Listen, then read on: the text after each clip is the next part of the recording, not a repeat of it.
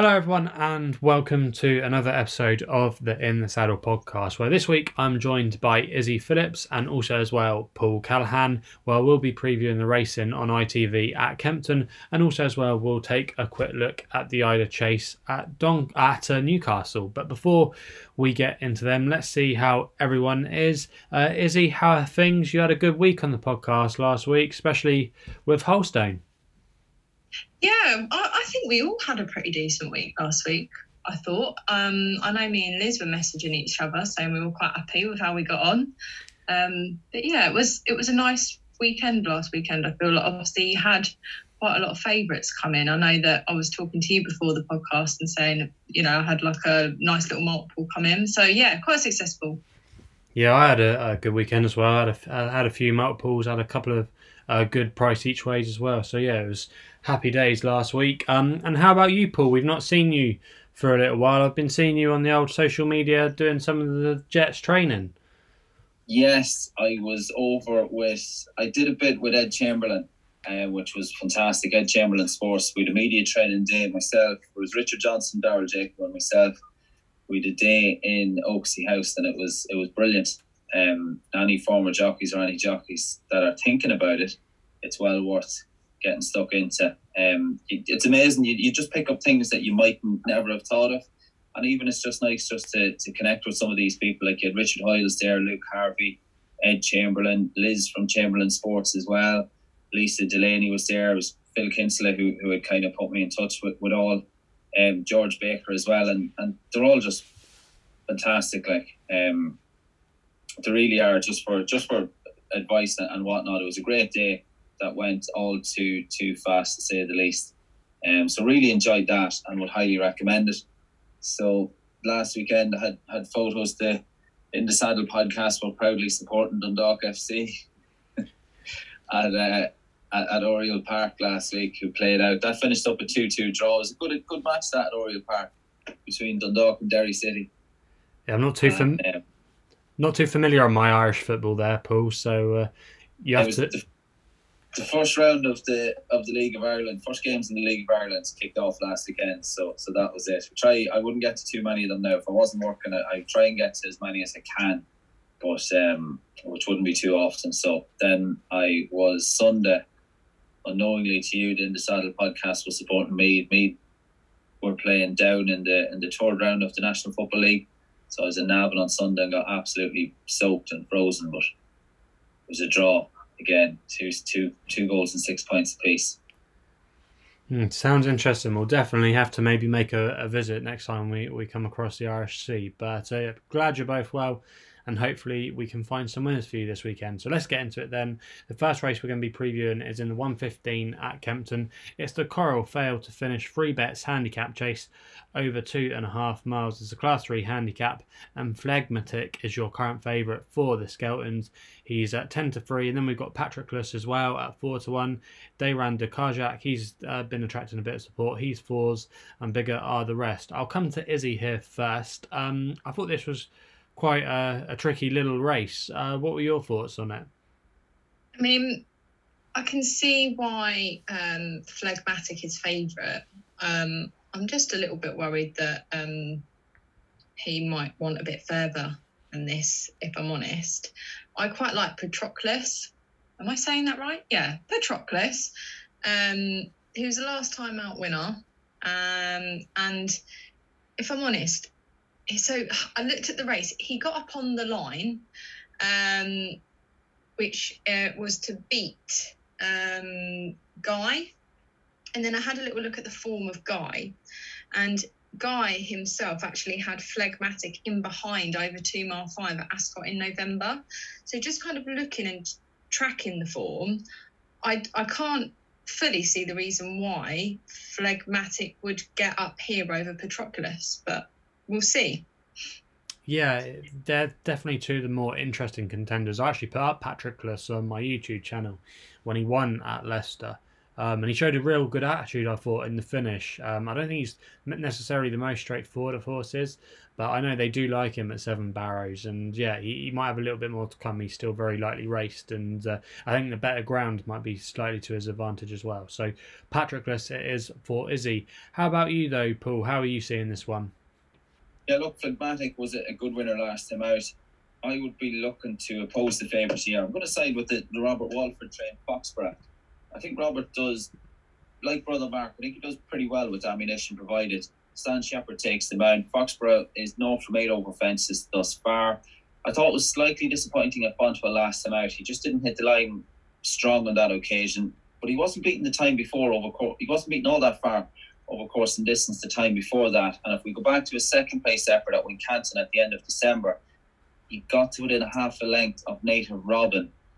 On the back of that run, if he reproduces that form, he would be in the mix here, I think. He's around about the 10-1 mark. And when you look at Native Robin, has a handicap rating of 133 over fences. The highest rated here is 130. So reproduction of that Wincanton second place effort, I think, would see Foxborough in the mix. He's a tad unreliable, but I think represents a bit of value at 10-1.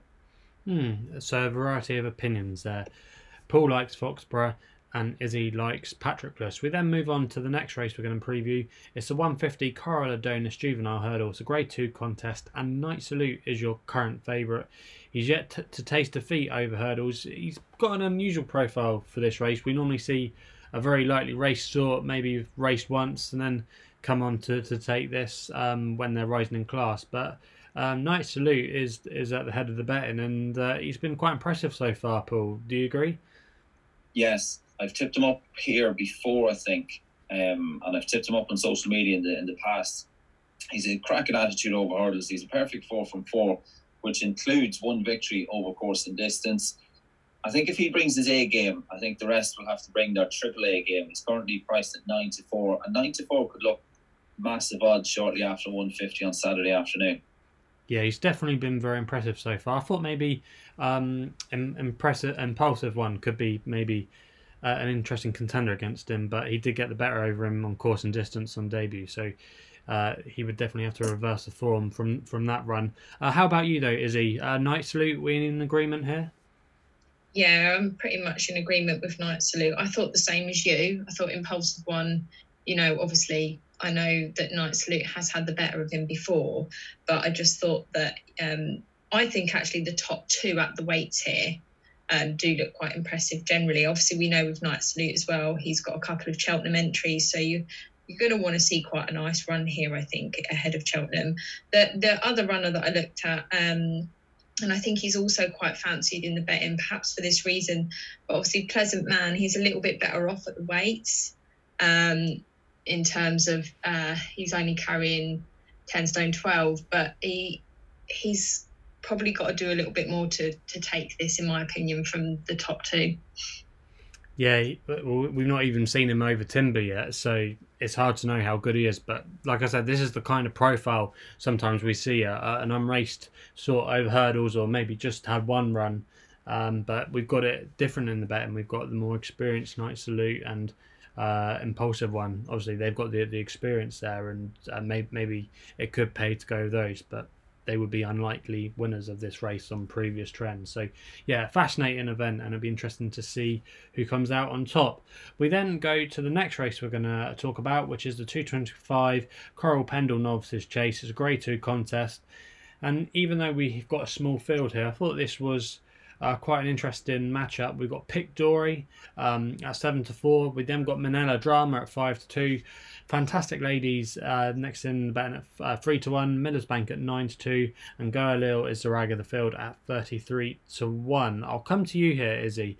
Again, I thought this was quite a hard puzzle to work out, even though we've only got the 5 runners. But would we side with Pic Dory still, with maybe a question mark around the Nichols form? No, but to be honest with you, that's not really why I don't fancy Pic Dory. I mean, I don't know whether his form looks particularly strong. He was a well-beaten 3rd by Long Press last time out. And I'm just not completely sold. Like, I think as well, the price might be a bit short in this field. because I actually think, there's others that have got a really good chance. So obviously Minella Drama's got really, really good form. It's a last time out winner, and you've got that Donald McCain 30% strike rate going in his favour at the moment. But I actually settled on Miller's Bank.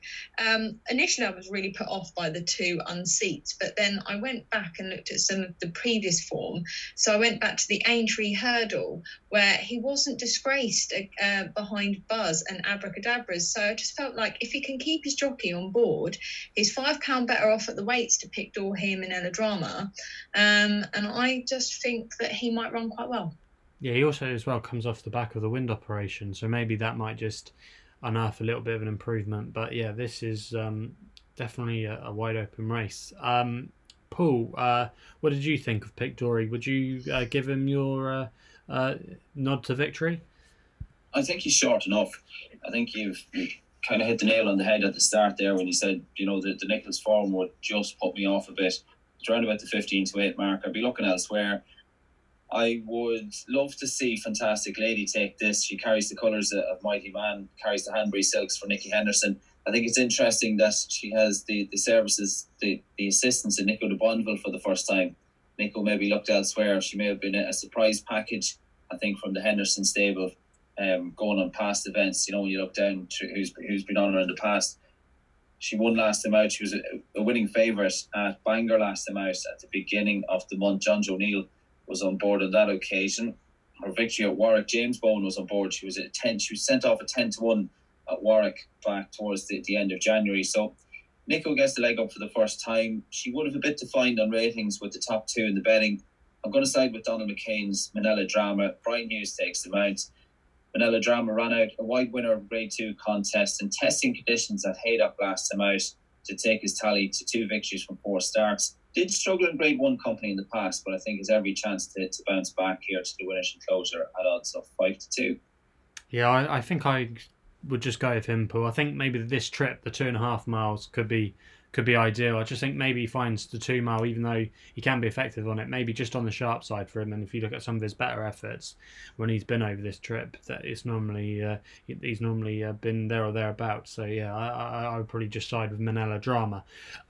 We then go to the 3 o'clock at Kempton for the Sky Bet Dovecot Novices Hurdles Grade 2 contest over 2 miles. And Shall We Have One More is the current favourite. He's even money. I thought he was potentially a tad short here, but I think he's more of a talking horse myself, even though he was a wide margin winner last time out of Sandown. Do you agree with me there, Paul? Yeah, it wouldn't be my kind of price, Chris, now. He was very impressive last time out. I think one at a bit of value here is the Nigel Hawkes runner, Galore des Senses. Is that right? Kieran Buckley takes the mount. Horse number 3, if you're in any doubt. He won his last 2. I thought he was fairly impressive at Wincanton last time out. He will need to improve, but he might just outrun his odds here 16-1. And if you're having an each way bet, all firms are going to 50 the odds first 3 home. So Galore asks sense for Nigel Hawke and Kieran Buckley to outrun his odds of 16-1. Yeah, well, you would have to obviously step up from handicap company, but this race doesn't have that much depth to it, and yeah, maybe, who knows, a price he might be able to go well and maybe make the frame. How about you, Izzy? Were we rolling in with a favourite here, or again, would you want to take him on? I mean, he is very, very short now. He's probably one for the multiples, certainly not one that I would do singly. I've had a little look at the form on offer, and he's a long way forth to Constitution Hill and the Tolworth. And ICO probably has the next best bit of form on offer, with a 4th to Pied Piper at Cheltenham. That's probably about the best on offer. But then obviously you look at Shall We Have One More, and you've got the jockey and trainer on a 20% strike rate, and course and distance winner as well. So there's a lot to like about him. But yeah, probably I would say I don't particularly fancy anything else, but maybe one for the multiples then. Interesting there from Izzy. I was was quite surprised no one mentioned Orcam Risk. I thought he was a real standout in here at 5-1. I think he should be a lot shorter in the betting. I would personally have him myself at 9-4. I thought the way he won at Wincanton last time was very impressive. He never really looked like he was out of second gear. The time was a good time. A lot of his other previous form stacks up. He won at Plumpton where he beat Mark of Gold, who's gone on to win twice very easily. And Chris Gordon won this race a couple of years ago with Highway 102. Very, very similar horse. And this horse has actually got an entry for the county hurdle at Cheltenham. And obviously he's rated 126. He would need to win this to probably get in. But I know they do think the world of him. He's been a good bump horse as well. I just couldn't see why there was such disparity between him and Shall We Have One More, who I just think he won a bit of a Mickey Mouse race last time at Sandown, and I don't think a lot of that Constitution form really stands up. I've seen Jatoile get beat from it. I'm really sweet on the chances here of Orcam Risk. I think get on at 5-1. I think he's an each way bet to nothing, and he should be a lot shorter in the betting in my opinion. But that's racing, and it's a game of opinions, and yes, different thoughts there from all of us. We then go on to the last race at Kempton we're going to be looking at. It's in the 337.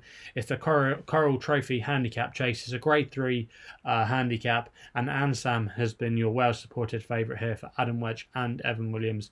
He's currently available at 5-1. 5-star Getaway isn't far behind at 11-2. The Big Breakaways at 15-2. Captain Ord at 15-2, Galahad Quest at 8-1, and bigger are the rest. Lots of these have chances. Who did you like in this one, Izzy? Well, obviously, Anne Sam's had a few of these in behind last time, but I do quite like that. I did struggle, if I'm completely honest with you, to pin my colours to one mast at the moment. But I do quite like, so 5-star Getaway has had his form franked by Fortescue winning the Class 1 at Ascot last weekend. Obviously, you've got Christian Williams there on a 30% strike rate, so quite like 5-star Getaway. But I will give a little shout, and you're probably expecting this too, Good Boy Bobby. He's never out of the top 3, and I think he looks a decent price. So yeah, they're probably the two that I'm settling on more. I'm probably going to split my money, to be honest, but 5-star Getaway is my bigger fancy at the moment. Yeah, I could see the case for both of them. I thought Good Boy Bobby might have a bit of a chance. Maybe 150 could be a bit big ask. And 5-star Getaway just got that course and distance form, and we know he can run up a sequence as well. He was a very progressive chaser last year through the handicaps, but maybe I just thought his mark could be potentially on the high side now. But you definitely got to say he's got a chance. How about you though, Paul, in this one? Did you have a strong fancy, maybe one at a big price? I'm with 5-star Getaway. He was held up last time out. It didn't quite work out at Sandown, and he only managed to finish third of 5 finishes home.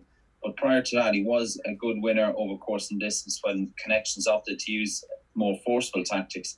As Izzy mentioned, he got the better of Fortescue, who completed it. It was one of a treble for my former boss, Henry Daly, last weekend. He won a stay and chase at Ascot last Saturday. Incredibly, I rode is absolutely unrelated to this 337 on Saturday afternoon. I rode his half brother Fortescue's in the Reynolds at the same meeting back in 07. So aligned through that form, I think the Christian Williams trained 5-star Getaway can get back to winning ways here in the hands of Nick Scopely. Paul and Izzy are in agreement there with 5-star Getaway. I'll just give a shout out to the Big Breakaway. I thought he was a fair each way price. Obviously isn't necessarily the most trustworthy, but he returned to form over hurdles last time out. Wasn't beaten very far. Back over fences. Some of his form from earlier on in the season isn't that bad. He's having a second run after the wind up. Cheek pieces go on him.